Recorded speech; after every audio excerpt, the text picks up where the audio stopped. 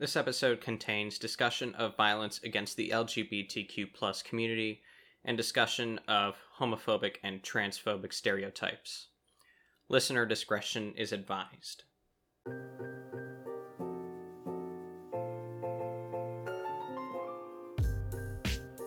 Welcome to another episode of 2024. I am Joseph. My pronouns are he, him. I am joined by Amelia Molfair, they, them, and Danny Hendrick, she, her. And today, we are going to talk about the LGBTQ plus community and about queer theory. We're going to talk about the current political situations, as well as a bunch of theoretical stuff. Amelia is a junior political science and philosophy double major at Stetson University. They're the director of Stetson Votes, and a legal researcher at the law firm of Masci and DaCosta. Danny is a sophomore, religious studies and sociology double major, and is the vice president of the SGA at Stetson University. Thanks for coming on to the show. Yeah, thank you for having me. Yeah, very exciting. All right. So, to begin, I want to talk about what has been on the minds of the collective American conscience. This has been the subject of much outrage by a lot of people on the right. The gender of a potato and Lil Nas X. Yeah. So I would love to start with the gender of the potato. Okay, so right as this was coming out, I happened to be sitting with one of my friends, holding her phone, like making a Spotify playlist or whatever, and her family group chat just starts going off, like with all this like outrage about Hasbro's decisions.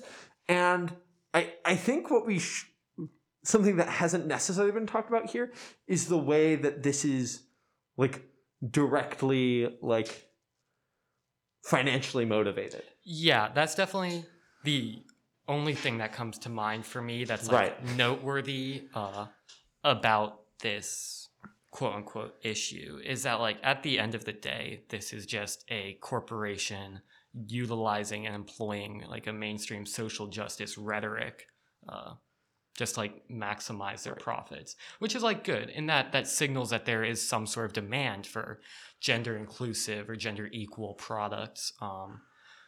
But it's still like a corporation maximizing profits on the backs of queer people. I don't remember precisely the organization, but when I was at Orlando Pride in 2019, there was a organization that had all these flyers and posters saying queer liberation and not gay capitalism, right? And it kind of brings a slightly different aspect to this question of like assimilation versus liberation for the queer community, and about how like even queerness like is commodified. Absolutely. Yeah. I think that actually like plays into like the Lil Nas X conversation, right? And that like, you know, I'll preface it that, you know, I love Lil Nas X, you know, he's great. He's thriving. You know, you love to see a gay black man thriving.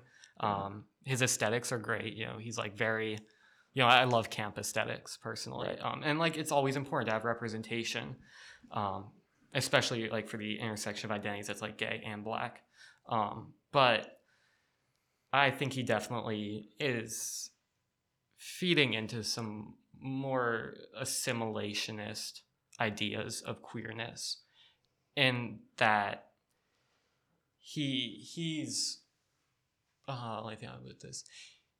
presenting an idea of queerness that fits the stereotype of what it means to be a gay man, that's been fed to our society by media, by movies, by TV, by like the news. You know, this is the stereotype that is reproduced, and the stereotype I'm referring to is like the over-sexualized gay man stereotype.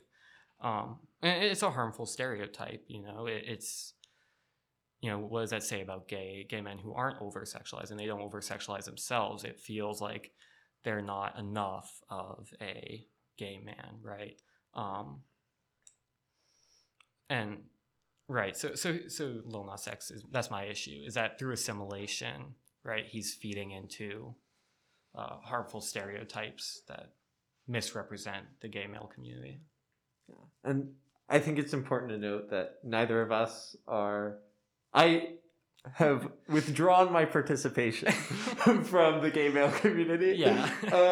But I think with this, like, it's important to see also, like, in the dialogue, I've continued to hear people talking about that he is being,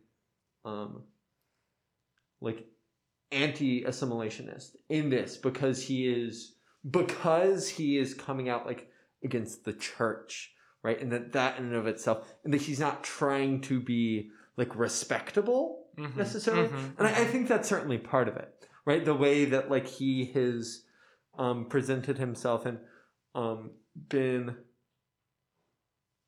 unashamed to come and bring, like, legitimate critique in an artistic way, but also understanding where those stereotypes, like, come into play too.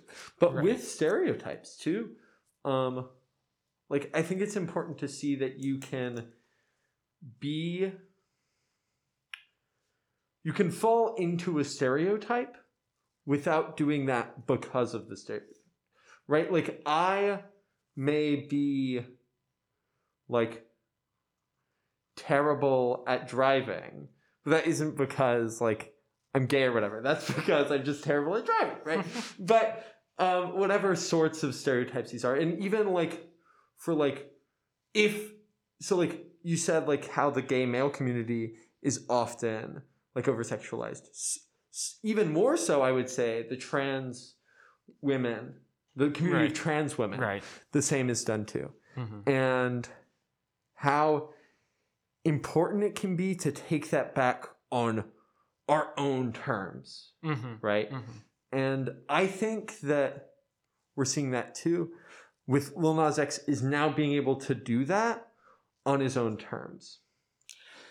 Right. I think it's important to draw the line between, like, who's at fault for stereotypes, right? Is Lil Nas X at fault for, you know, playing into this stereotype of, like, the over-sexualized gay man, or is it the fault of those who produce media and knowledge in our society that created that stereotype and perpetuate that stereotype? And that's not a question I've made my mind up on. Yeah. But I do think that I don't think you can separate the implications of, you know, the music video and this personal image that Lil Nas X is putting forward. I don't think you can separate that from the implications it'll have for this harmful stereotype.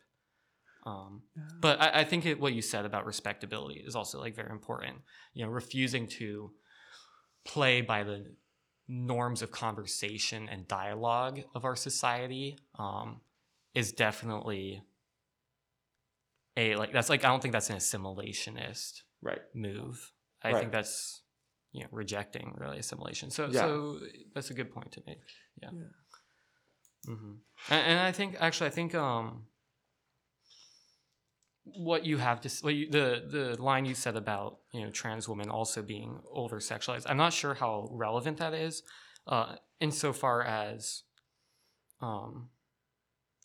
I think the reason trans women are over sexualized is different than that for gay men. In that, I agree. I think trans women are over sexualized as a result of the sexual arena being the only arena in which trans women are, like, valued or accepted, you know, really to the extent that they're fetishized, let's be honest. Right. But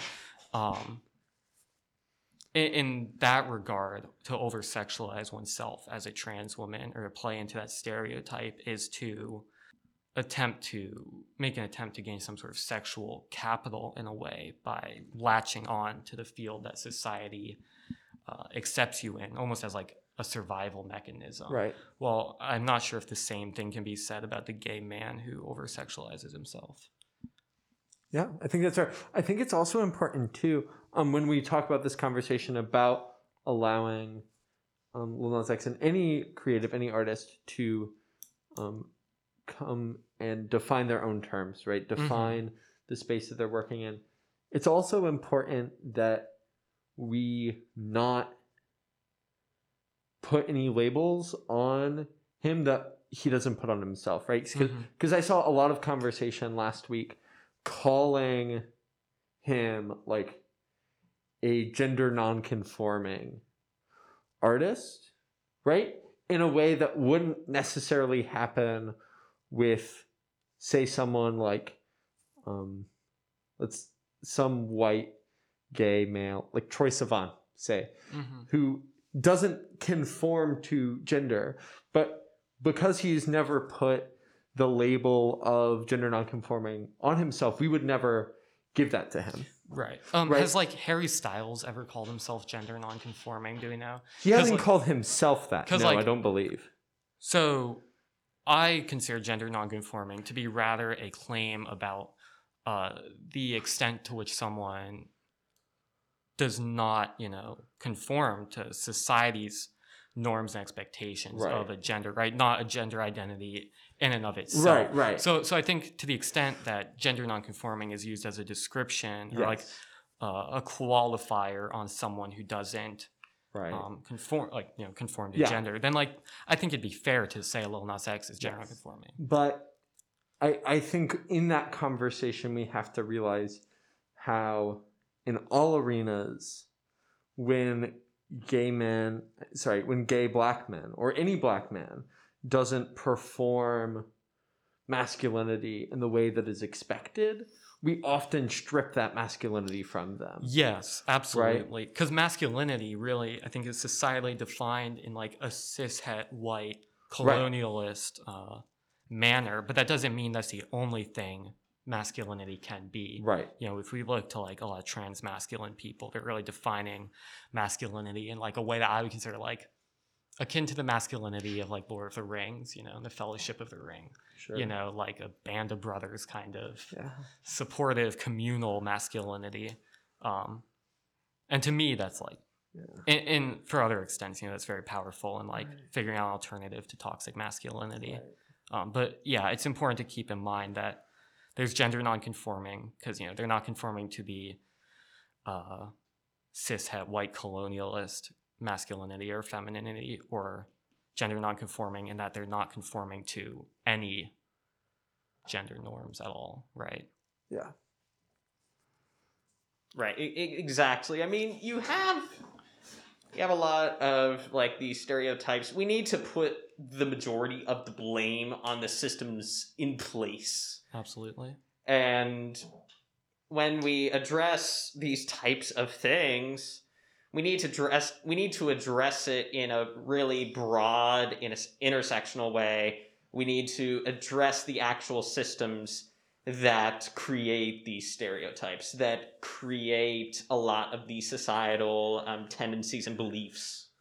Right, and that's really what queer theory and trans theory is all about. It's addressing sexuality and gender as like a field of power, right? A result of and a creation of hierarchies, as well as like a historical and political process and the way that those processes create categories, right? That's really all that queer theory and trans theory is about, is analyzing those power structures. Yeah. And I think as we move into that conversation, I feel like so often we talk about how like transphobia and homophobia and our aversion to like queerness like comes from like these Western ideas and these colonial ideas, but also recognizing that our definitions of queerness and our framework of what that is, as well as our framework of masculinity and femininity, how that is also inherently like colonialist. Right.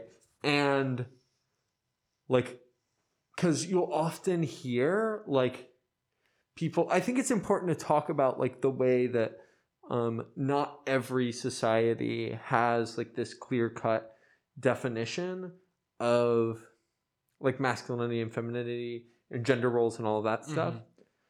But I think we can do that without labeling something queer that doesn't label itself as queer. Like often, like, so like, for example, like Two-Spirit folks often like call themselves queer.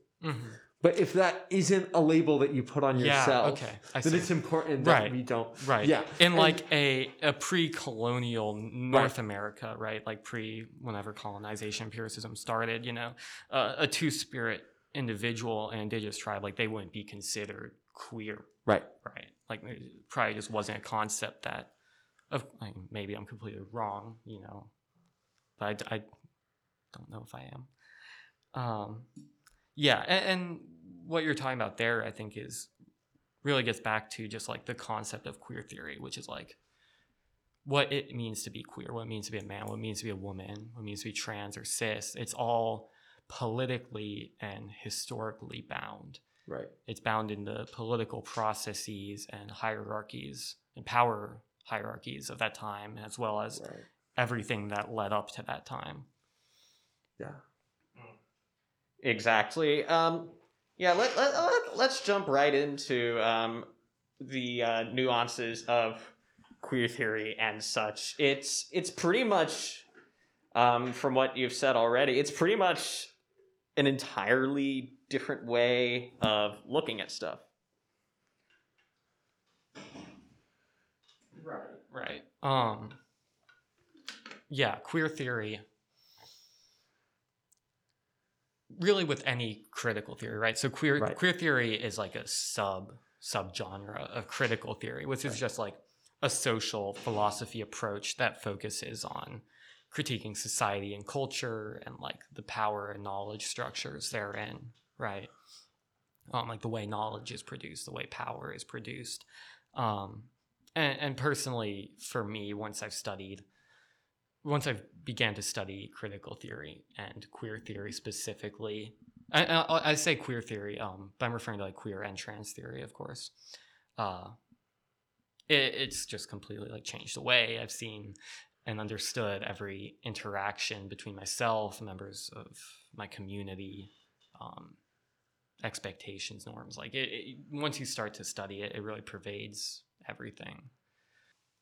No, I mean, I think it's interesting, like how you say that, like once we establish this paradigm and this framework within which we're working, that shifts everything else that we look at, right? And I think that it's important that we come to this conversation, as well as any, with the understanding that these ideas like are not our own, and that we like are also recognize that this is like super new, like at least like specifically like intellectually, like relative to other like other academic practice. Queer theory didn't really start as like a defined field of study until like the 1990s or something, right? But I also want to kind of bring up this idea of like how, like prior to that, it existed often within these ideas of like prose and poetry, right? Like without like this necessary like academic like framework, like people like James Baldwin and like Audre Lorde, and even like Stone Butch Blues by Leslie Feinberg, right? Like, I'm about to start reading that soon. I'm really excited. No, I still haven't read it yet. But the way that queerness is inherently like tied to art, right? And the way that we express like queerness is tied to art, whether that be in like the ballroom scene of the 70s, 80s, and 90s, whether that be in the pre-AIDS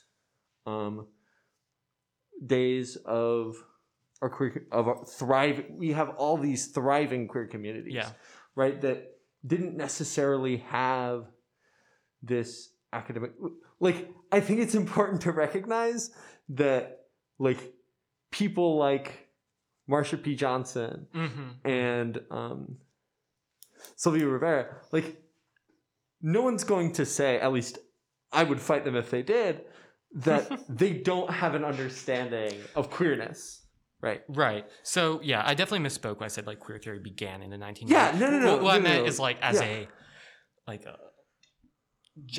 the philosophical, like, mainstream philosophical realm, you know, the, like, contemporary, was contemporarily known as, like, queer theory, I guess. But, like, yes, without a doubt, like, AIDS crisis, you know, or pandemic, genocide, depending on how you want to say it, there's 100% like queer knowledge and trans knowledge that was being created on the own terms of those who are queer and of those who are trans. And really, maybe one reason that queer theory didn't start, quote unquote, until the 1990s is because prior to that, you had this massive wave of death through the queer community that, like, we lost knowledge. It's sad to think about, but like we lost elders in our community who had done this work that like we're now doing now, like slur discourse or whatnot.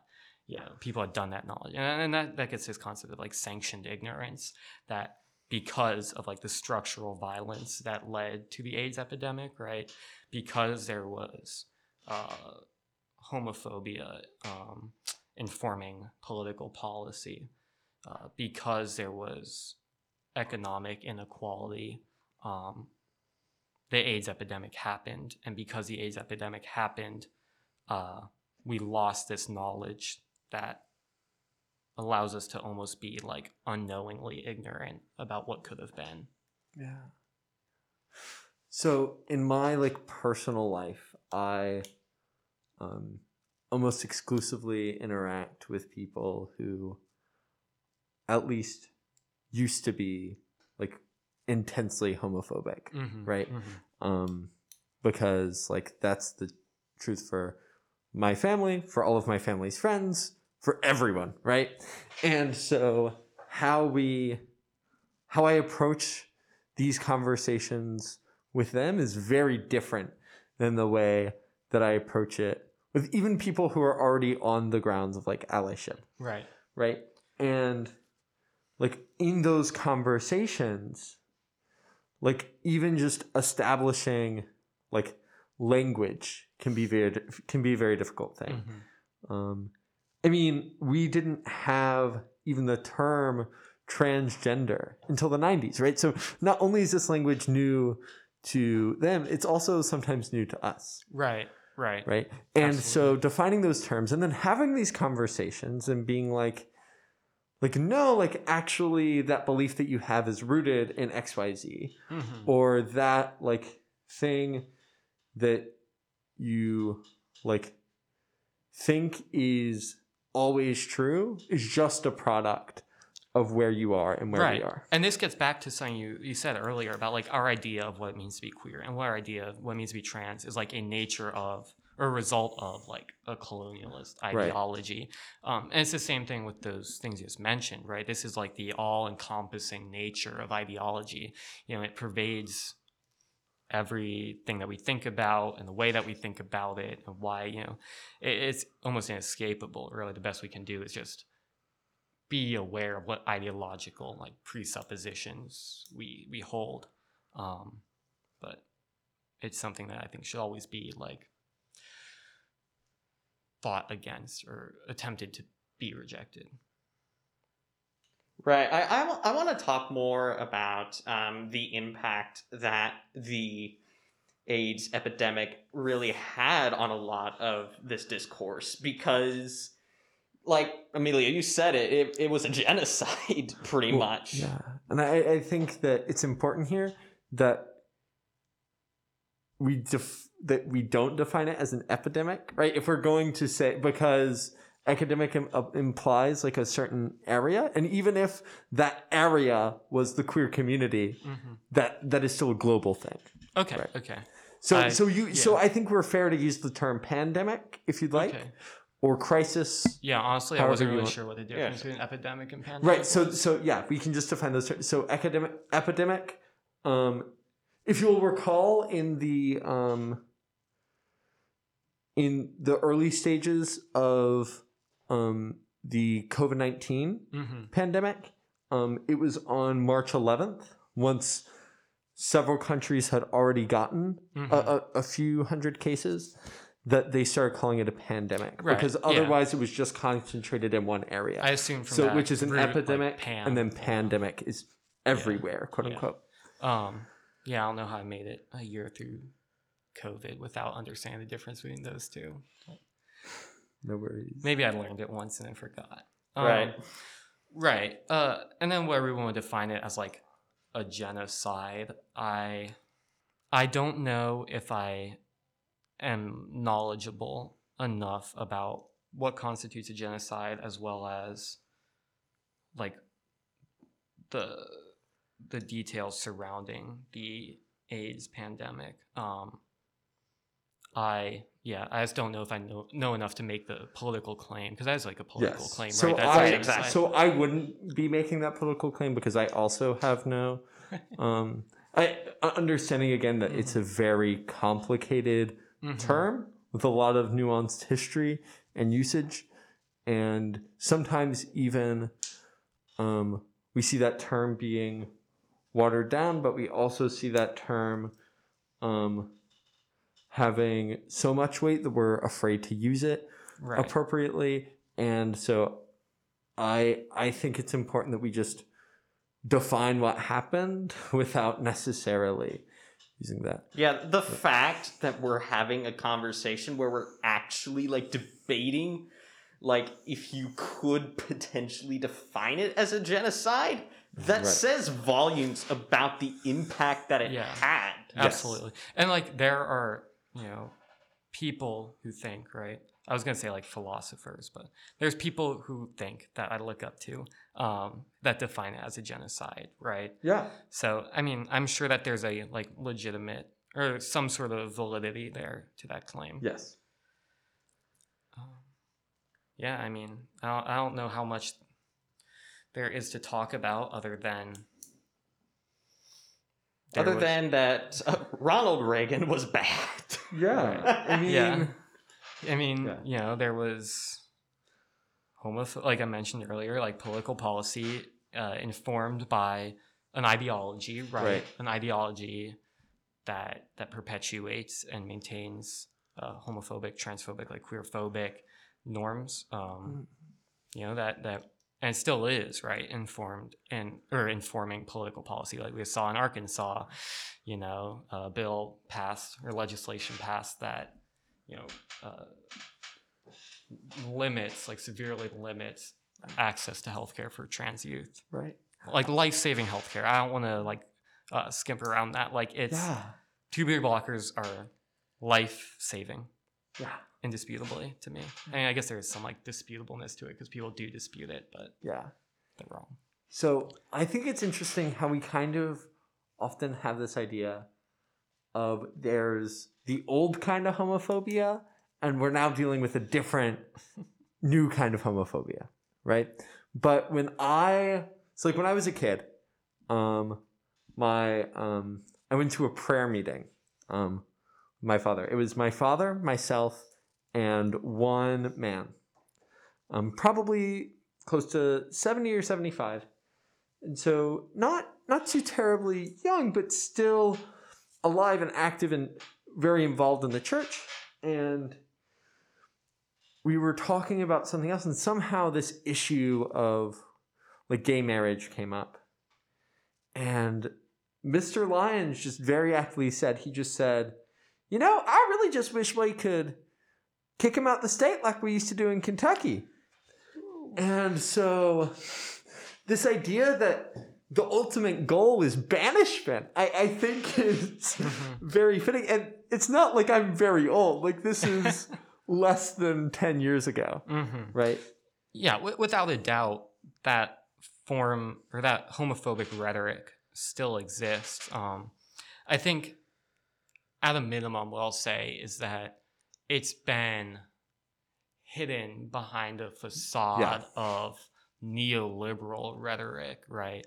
That's, I should have some sort of individual freedom or a right to be not within the realm of homosexuality, right? Or some claim along that line. Or it's just like, sure, you can be trans, but you shouldn't be trans before this age because this is what my idea is of how old you have to be to make, a medical decision or whether transness is. And I think with that, like the way that queerness, specifically transness, is taken and just completely used as a tool for whatever sort of bigotry they've decided at the moment, right? Like, often, like, we use, like, transness, right? Like, especially, so, like, the whole idea of, like, bathroom bills, right? And that sort of thing. First of all, like, recognizing that trans women are one of the most likely groups to be sexually assaulted in their lifetimes. Yeah, right. But with that discussion, there is this shift of blame from family figures, where that often takes place, from every issue that's actually taking place, whether that be, especially when we see conservative lawmakers at the moment being called out for their abusive behaviors, that we are shifting the blame from the actual cause and saying, and we're making, it's not even like we can point to, or that they are pointing to, specific instances of people pretending to be trans women and entering the women's restrooms and doing all these terrible things. It's a matter of them making up this issue so that they can both duly deflect from their own violence and deflect from the humanity of trans folks. Yes, absolutely. It's fear mongering, plain and simple. In order to employ like trans people, trans women, to as a scapegoat, right? Like, no one will be committing sexual violence, if we keep trans women out of the women's bathroom, right? And like, let's be honest, if a trans woman is to go into the men's bathroom, they're gonna like that's not gonna go well. More likely than not, that is not gonna go well. And they definitely don't want trans men in the women's bathroom. That's what I'm saying. Like trans men who like have these huge beards and like great big muscles. Yeah. And see, that's my thing, is even if you don't look like a man should look, or you don't look like a woman should look, at me as a trans person who, for the most part, does not pass, I don't fit anywhere, right? Like, I am going to do whatever is safest for me in that particular moment, on that particular day. Yeah. Right? And that is completely regardless of how other people might think about my actions. Right? Because I can't be worried about what some Joe Schmo like thinks about like what I'm doing, unless I think that Joe Schmo is going to like commit violence against me. Right. And I'm actively concerned about that. And I want to, like, as a trans person as well, right? Like, when I, have to make the decision, like, which gendered bathroom do I go in? It's impossible to not consider that, like, there will be, like, if I go in a women's restroom, like, there will be women who, like, are upset, that there's someone who looks like a boy in the bathroom with them, and like that does play into my consideration. Like, I don't want to make people scared that I'm going to sexually assault them, but also I'm scared that I get sexually assaulted if I go in the men's bathroom, right? But really, what these bathroom bills do, and even like the anti-trans healthcare bill, they substitute like trans thoughts and trans value judgments that trans people make for themselves about themselves in a usually like altruistic manner for the thoughts of cis people. Right. The bathroom bill says, no, my cis perspective on trans issues is right, and we're going to center my cis belief. But understandable given what they think about trans people. And you can see this also played out in rhetoric about like, oh, should the trans person disclose their trans status before sleeping like with a stranger, right? Like, I can guarantee you that a cis person does not need to tell a trans person what to do there. Like the trans person is 100% aware Right. of all the possibilities. Right. And the decision that they make is what they think will ultimately preserve their longevity. Right. At the end of the day, I think that matters quite a bit. And I think to your point right there of how much we consider cis feelings and cis thoughts, on this discourse of the bathroom bill, one of the biggest points that I kept hearing against it, against all trans bathroom bills, was, well, cis women have been attacked because of this, right? Cis women in women's restrooms have been attacked because of this issue, which is terrible and awful. But you shouldn't have to hear a sympathetic story about a cis person for you to care about trans people, right? And as like heart-wrenching as it is for these terrible things to be happening to cis women, we need to make sure that we are taking care of those issues at the same time we are centering trans voices. Right. Like protecting cis women from sexual violence is not mutually exclusive from protecting trans people from sexual violence. Right. And really, this whole notion of like centering cis beliefs, again, it comes back to the ideology, right? It's this ideology that cis like is the norm, is the correct, right? That should be at the center of value judgments. And to me, that's really what a lot of queer theory and activism for me that's what it's about, is decentering cis and trans normativity.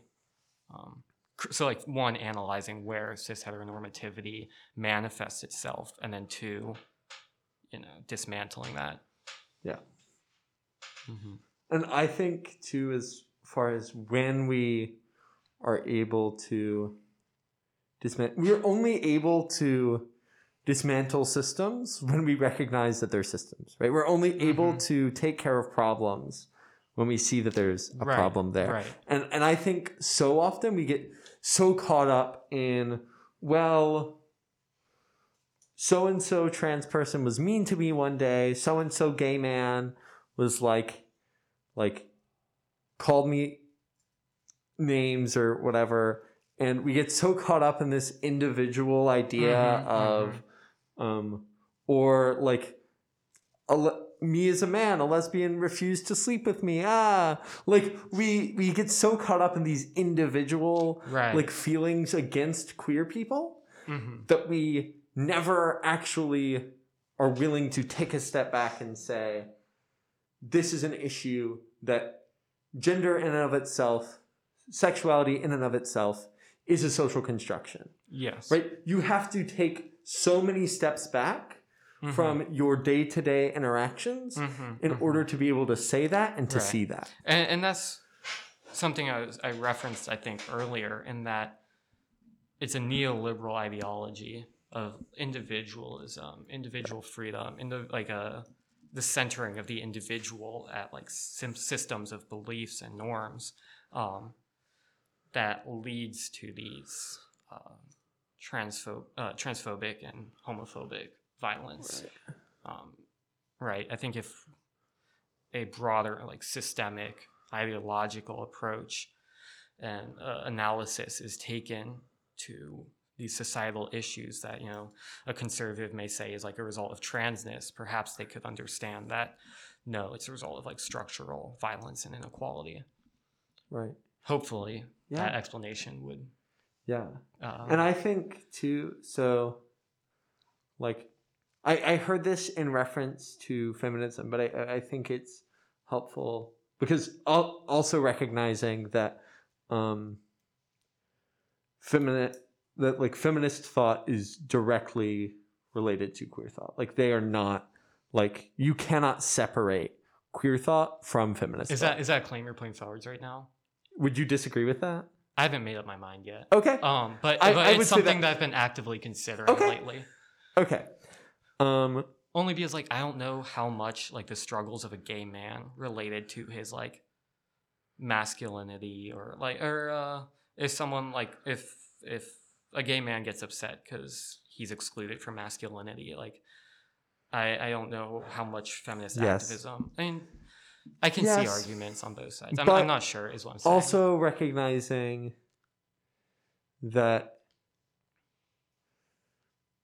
So I'm going to make a claim about homophobia Okay. that you can agree or disagree with. Okay. And that is that the purpose of homophobia is not to hurt and to like deplatform and whatever queer people, Mm-hmm. gay men in specific. The purpose of homophobia in the way that it exists is to preserve a certain idea of masculinity. Okay. And it is an idea of masculinity, an idea of like women and queer people that directly centers like the powerful, like cishet white man, right? Mm-hmm. And I think that the way that queerness is understood from that, like about a month ago, there was someone on the internet who was a cishet man who was saying that he dressed how he did because it was helping to normalize, right? And then he later claimed that he got his fashion inspiration from none other than Marsha P. Johnson. Yeah, of course. Saw that. And Right. I have a whole set of things to say to that. Sure. But what was most fascinating to me, at least before he said that he got his fashion from her, the first thing at the front of my mind was how he justified it, because he said, me normalizing this makes it easier for a closeted bi boy in Kansas to like express himself Mm-hmm. without like being beat up. I don't know about you, but my experience in like a homophobic community was no matter how many times I'd convinced myself and I thought everyone around me that I was a straight man, if I wore the wrong colored pants, I was going to get called like slurs. Yeah. Like at church. Like that literally happened. Mm-hmm. I wore maroon colored pants to church one day and got called slurs because of it. And that wasn't because I told them, I was like, no, I'm straight. Like I have a girlfriend. Like you can see that. Look at my beard. But right. I cannot grow facial hair, by the way. But well, the metaphorical beard. yes, of course. I was ensuring that the metaphor was solidified. But my experiences with that was it didn't matter. Oh, and I even said like, oh, well, I saw such and such straight man do this, or I saw this like even old dude like dress like this. But And they're like, wrong too. Harry Styles is wrong too, you know. Right. Well, then they're the slur too. And that happened on a consistent basis because it was never about just hating gay people. Mm-hmm. Sorry to cut you off, but I think I actually agree with this, at least to some extent, in that like what's seen as like a quote unquote like good homosexual is like the gay man who isn't effeminate, Correct. doesn't talk about all the men that he sleeps with, Correct. the men he's married to, doesn't like hold hands or kiss a man in public. It's like the whole out of sight, out of mind. And actually, if the idea is that homophobia's purpose is to preserve masculinity, then I actually do see the connection between queerness and feminism, in that homophobia's purpose is to preserve masculinity. It's like to preserve masculinity. Why? Because that idea of masculinity is seen as valuable or like a norm. I don't think you can say that make a claim about masculinity without also making some sort of implicit claim about femininity, right? Right. Because they're tied together, like Beauvoir would maybe say. Right. Um, And I'm still very far mhm. from my understanding and my personal definition of masculinity and femininity. Like, that is a very hard Right. definition. And to be honest, I think for I've me to draw. stopped trying to define Yeah. masculinity and femininity on my own terms, and rather just analyzing like what would be referred to as like the received view of masculinity or femininity. And like Right. if you say masculinity or femininity, like what's the general person gonna understand Right. that to mean? But yes, I do see homophobia's purpose to preserve masculinity. But then I'm curious what like that implies about homophobia against lesbians. Yeah. Right. Yeah. Well, And maybe also- okay, I see something in that. Yeah. If a woman is dating a woman, that means like she's not. If a woman's a lesbian, that means she's not dating a man, which is like antithetical to this Right. form of masculinity And that not we're talking about. only is she not dating a man, but neither of the two involved Yeah. are catering Yeah. to men. We see this with like bi erasure, right? And like how that happens. And we can sit here and talk all day Mhm. on the terms that happens on. Yeah. But there's almost always like when a man comes out as bi, also recognizing that this is going to be unnecessarily like binary, but it will get us to the Mhm. point.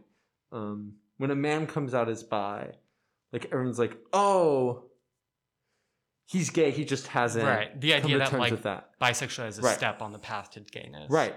And when a woman comes out as bi, you just haven't found the right man yet. Yeah. Yeah. Right? That's almost always the response there. Mhm. Yeah. Because not only are we supposed to cater to men Mhm. in our queerness, we're supposed to cater to men in everything. Right. Lesbianism is a complete if you're a lesbian, right, that's like one of the strongest moves a woman can make towards defining themselves outside of men. Are you comfortable talking about political lesbianism? Of course, I love Okay. political lesbianism. Yeah. Political lesbianism is this idea that it began like the radical feminist movement, the 60s, I want to say. 60s and 70s, 60s I believe. and 70s. And it was the idea that women should attempt to like separate themselves in every way possible from men, right? And in the boardrooms, in every aspect of society, but also in the home and in the bedroom.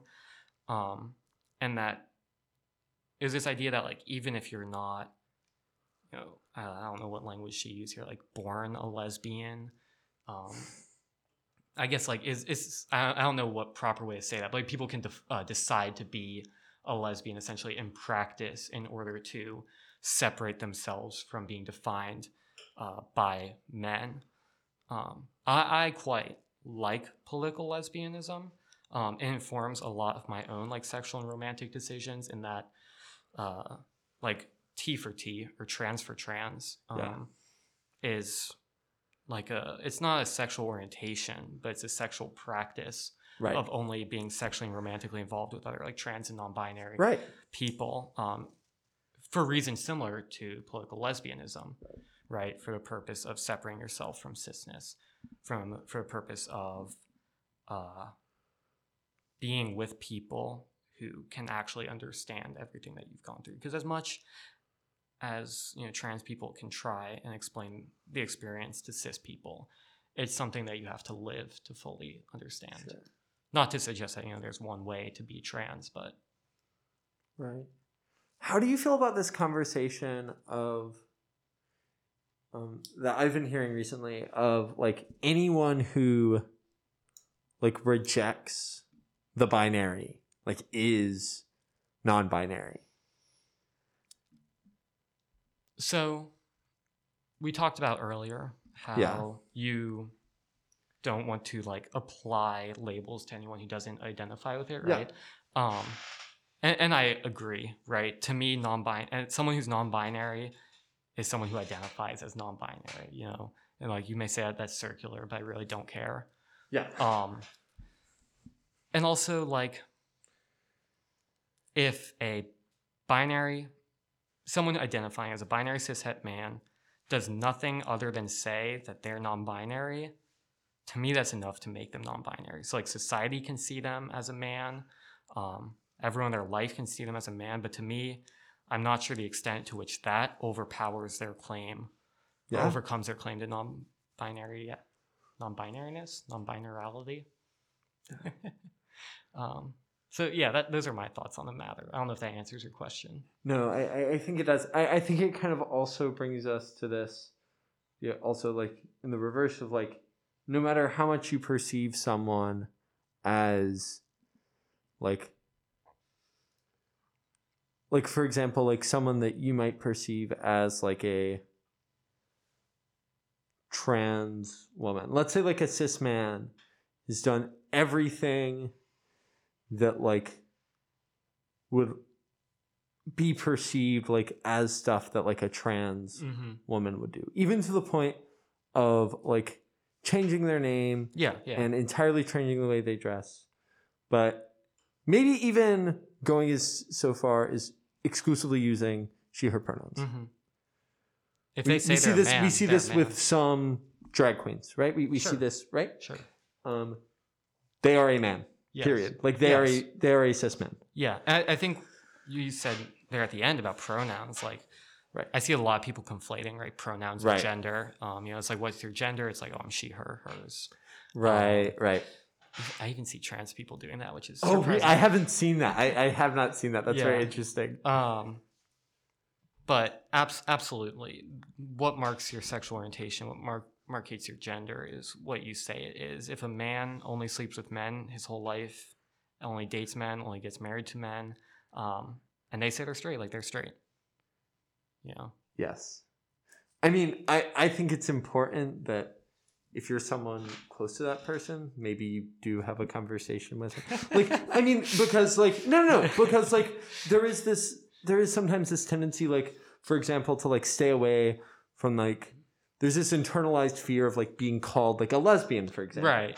Like, and again, letting people claim those on their own terms, but also ensuring that someone has the chance to analyze their own, like, internalized like bigotry, right? Sorry, it's just when you said that maybe have a conversation, my mind went to like two like 90-year-old gay male like elders, and like they're married, and the husband turns to the other husband, is like, are you sure that you're straight after they've been married for some odd years? Right. You sure you're still straight? You're not gay? But yeah. It's definitely important to always be analyzing and critiquing our internalized queerphobia and transphobia, even people who do call themselves queer or trans, right? Right.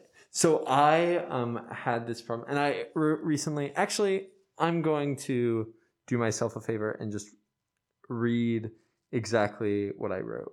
When I first got to college, I was a man learning to truly respect women, which led me to respect the woman inside of myself, which led me to ask why the heck there was a woman inside of me in the first place. It's not very gay of you. Right. No, that's not very gay of me. No, is it?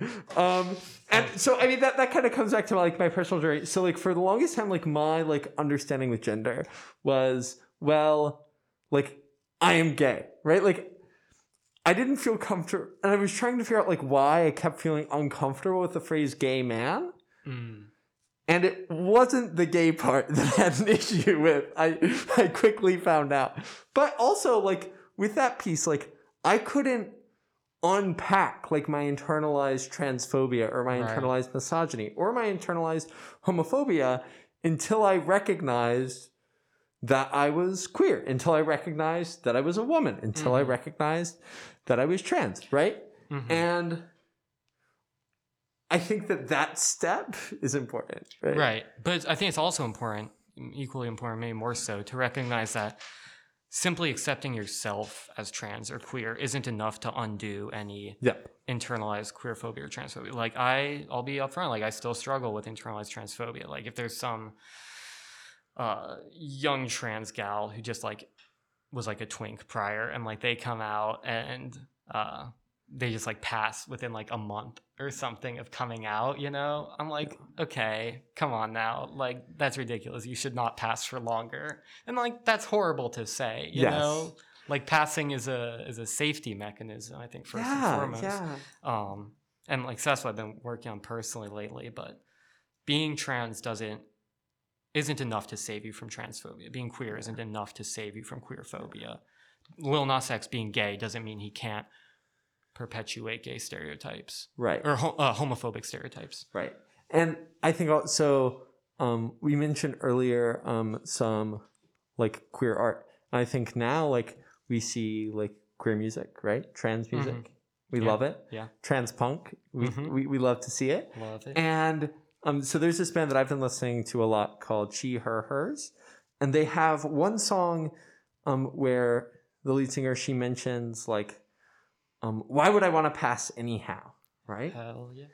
And like, that's kind of like someone else's standard. And I have very much like had this thought because I personally have only ever, and maybe will only ever, passed like over the phone, right? And part of that is a virtue of me being well over 6 foot and well over like 200 pounds. Like I'm a large human being. And some of that just in and of itself is read as male. And that can be frustrating. But recognizing that for myself, also like recently, like I've had a lot of people like call me pretty. And that really threw me. Because like it's one of those things like there's a part of me that like wants to be called pretty, obviously. But every other part of me has never thought about what that would mean. Yeah. Right? Like if I actually believed that I was pretty, what that would mean for myself. Right. I mean, I can tell you it'd mean an unending amount of happiness and confidence, right? That's what it's done for me, at least, since I started. Right. And then I'll say another thing on a personal note is like, if you want to pass, you will pass. I don't think it's as hard as people make it out to be per se. And also, you know, most people who are perceiving your gender are going to be cis and not looking out for the things that a trans person will be looking out for. So I'm not sure if I just never interacted with as many like trans people like before I came out, but I have like accidentally like, oh, what's the word? You know the word. When you like Clock. That's the word. Thank you. I was like, there's like a term for this. Yeah. That's another important thing to mention is trans people can read each other's minds. So like just now I didn't understand what Danny was thinking of. Queer telepathy. It's exactly. Sorry. Oh, what are you saying about clocking? And so like, and then like within like a week of each other, at 2 separate McDonald's, I was like, I like introduced myself. Like, I was like, how do I like let this person know without like letting them know? And so for me again, that's smart. I have a trans. I guess people listening can't see, but I pointed out the bracelet I wear. That's a trans flag. Oh, that's smart. So all I did was I like said like my name. Like that's like what I was like, hi, my name's Danielle. Like nice to like meet you. And because like I think like so obviously we are 2 days past Trans Day of Visibility when we're recording this. Are we allowed to tell people when we're recording? I don't know.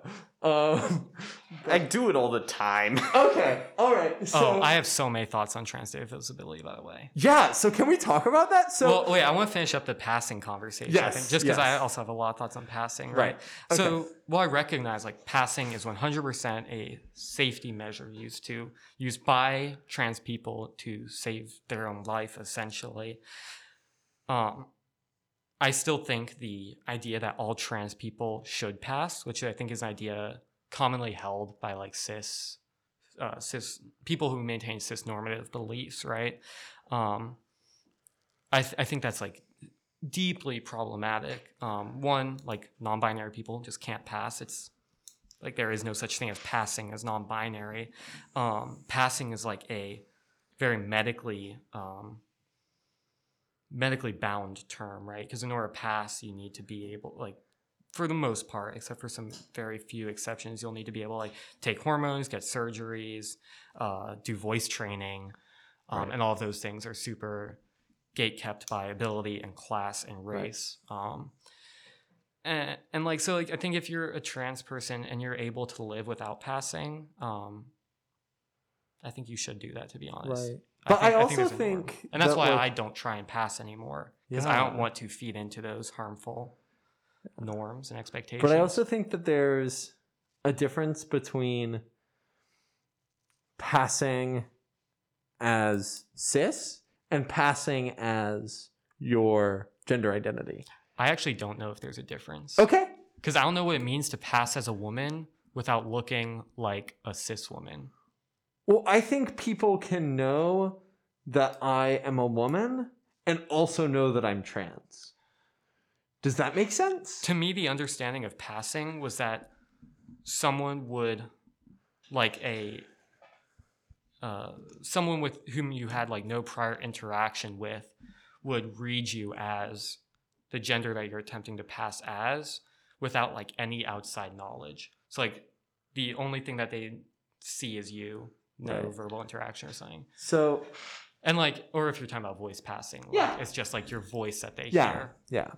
No, it's always fun when I like go to the drive-thru and they're like, "Yes, ma'am, is there anything else for you?" I'm like, "Yeah." Sometimes they say yes, man to me, and I just pretend the man is a ma'am. Really? Of course, my voice sounds. You hear me. Yeah, yeah. No, but I don't know. Like, people often think that I am saying yes, man.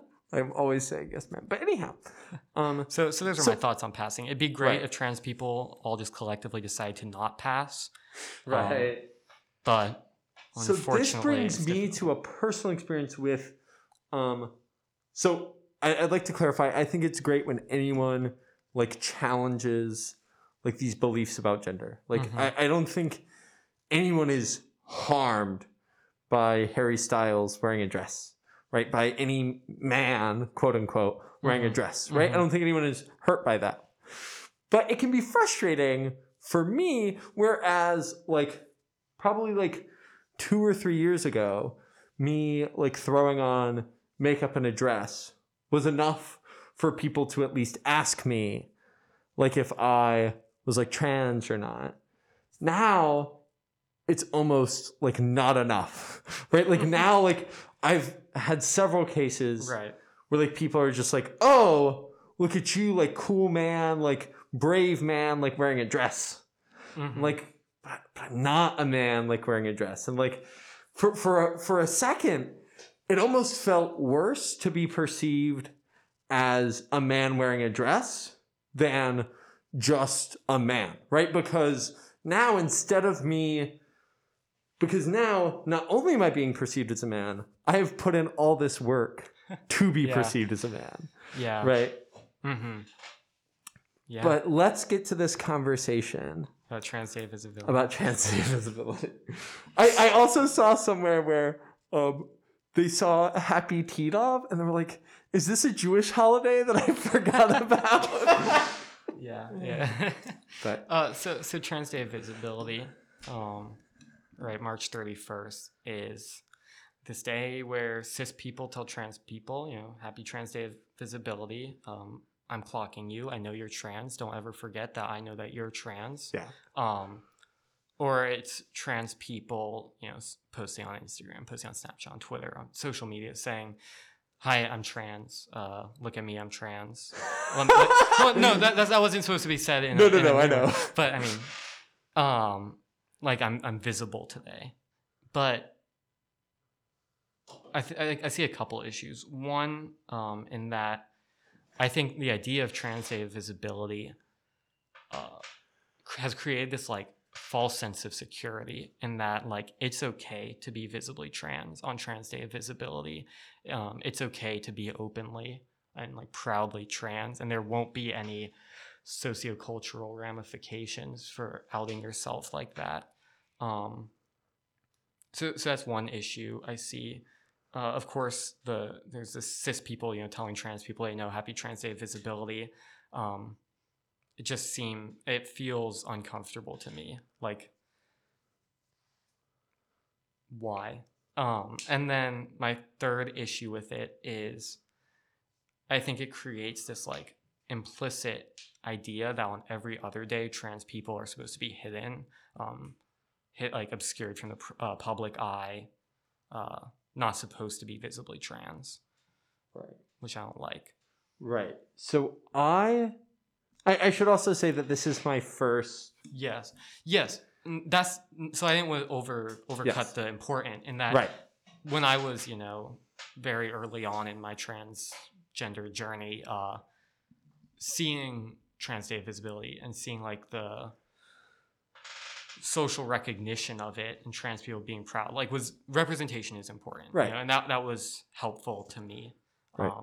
But I don't think we can dismiss the issues Yeah. with it. So I have a criticism about the way that transness is celebrated and perceived in general, and then also kind of a point that I like about Trans Day Visibility and like how it's called and like all of that. Mhm. But I'll get to my first point first, and that is that so often, like even on these days like Trans Day Visibility, like all of my friends will be posting on social media like how much they love Hunter Schafer, how much they love India Moore, how much they love Laverne Cox, right? Mm-hmm. All these absolutely beautiful trans feminine folks, right? Mm-hmm. But who pass, who are incredibly beautiful, who are now incredibly wealthy and rich in their own, even if they weren't.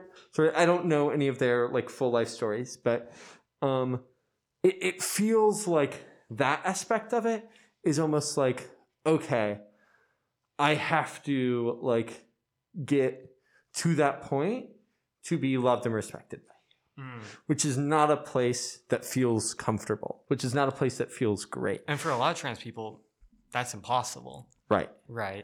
Yeah, Like, I would agree with that. Like, so for like for me, I will be open and honest. Like, I cannot like start thinking about like transitioning like medically until I am able to be either or both like financially independent from my parents or off my parents' health insurance. Right. Like, I just will not be able to do that. Yeah, right. Because these trans people who we're talking about, Hunter Schafer, Laverne Cox, India Moore, those are the trans people that media and society has told us are like acceptable. Right.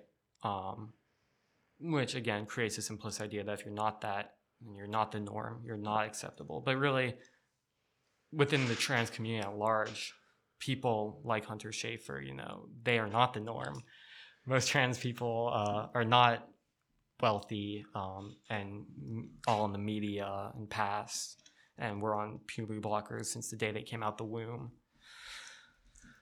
I should be clear here that I love all those folks, and I love Hunter Schafer, right? Without a doubt. And I think that they are like beautiful and wonderful, and I think for me, like they made me feel like comfortable, like that, like. Yes, like there is some celebration of like my identity. Yes, it was fantastic to watch Euphoria and watch someone inject estrogen. Like that's great. Yeah.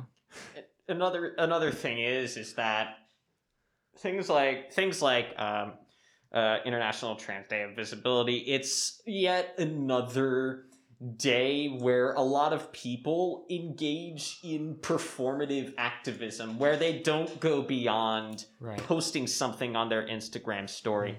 They don't actually confront anything within themselves. Right. We wouldn't need Trans Day of Visibility if transness wasn't a marginalized position. Right. So like instead of just being performative and saying, oh, yay, Trans Day of Visibility, like go do something about the systems that reproduce transphobia. Right. So I will say why I like the specific framing of visibility as how we celebrate transness on this day. And that for me is that it's not my transness that is invisible to a lot of people in my life. It is my identity in and of itself that is invisible for me personally, right? Like for me, like my existence as a woman is invisible to a lot of people in my life. Right. For safety reasons, for ignorance reasons, for active choices of malice on their part, whatever it may be. There are so many people that I cannot be seen as a woman to them, whether that's their choice or mine.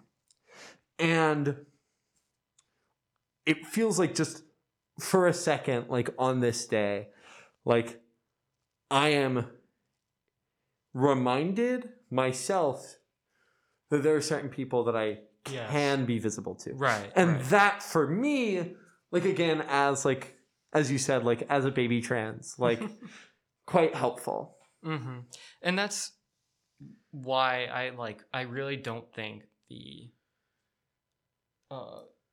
impetus to make Trans Day a visibility unnecessary. I don't think that falls upon trans people to any like huge extent. Now I don't know if cis people would make these observations and then do something about those observations if it wasn't for trans people pointing them out. So maybe it does fall upon trans people in the end. So I want to kind of think about this idea. So like for me, like part of my frustration has been in the way that like I have personally like had to educate myself. Like my entire existence includes educating other people. Right? Like there is not a day where I don't have to like explain who I am to someone. Right? And I think that I think that's another one of those things that like we're working away from, right? That we will eventually be able to get past. But how do we go about that? And what is the healthiest way to do so?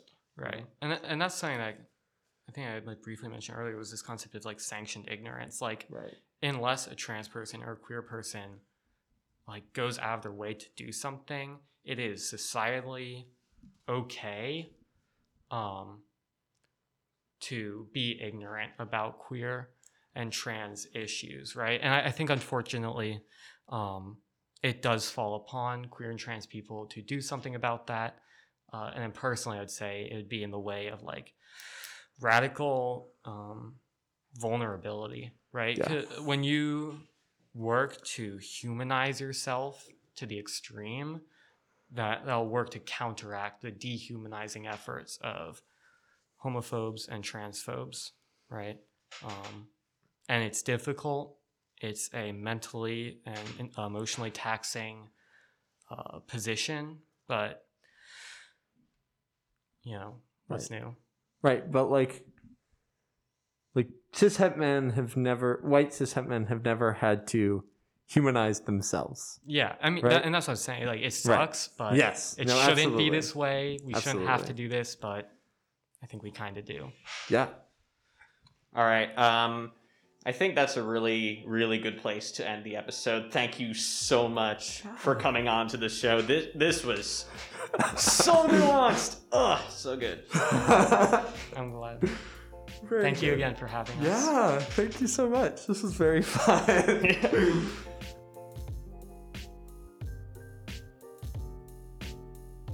All right, that's our show. Thank you so much to Amelia and Danny for coming on to the show. If you haven't yet, please subscribe to us on whatever platform you get your podcasts. Please follow us on social media.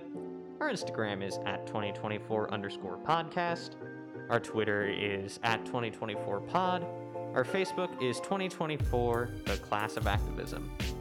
Our editor and producer is Grace Herzog. Our graphic designer is Cass Bradley. Our social media coordinator is Hunter Asme. Our policy specialists are Katie Kraft and Jada Hunter. Our legal analyst is Dee Huey. And the intro and outro song is by Joachim Carew. Thanks for listening. I'll see you next week.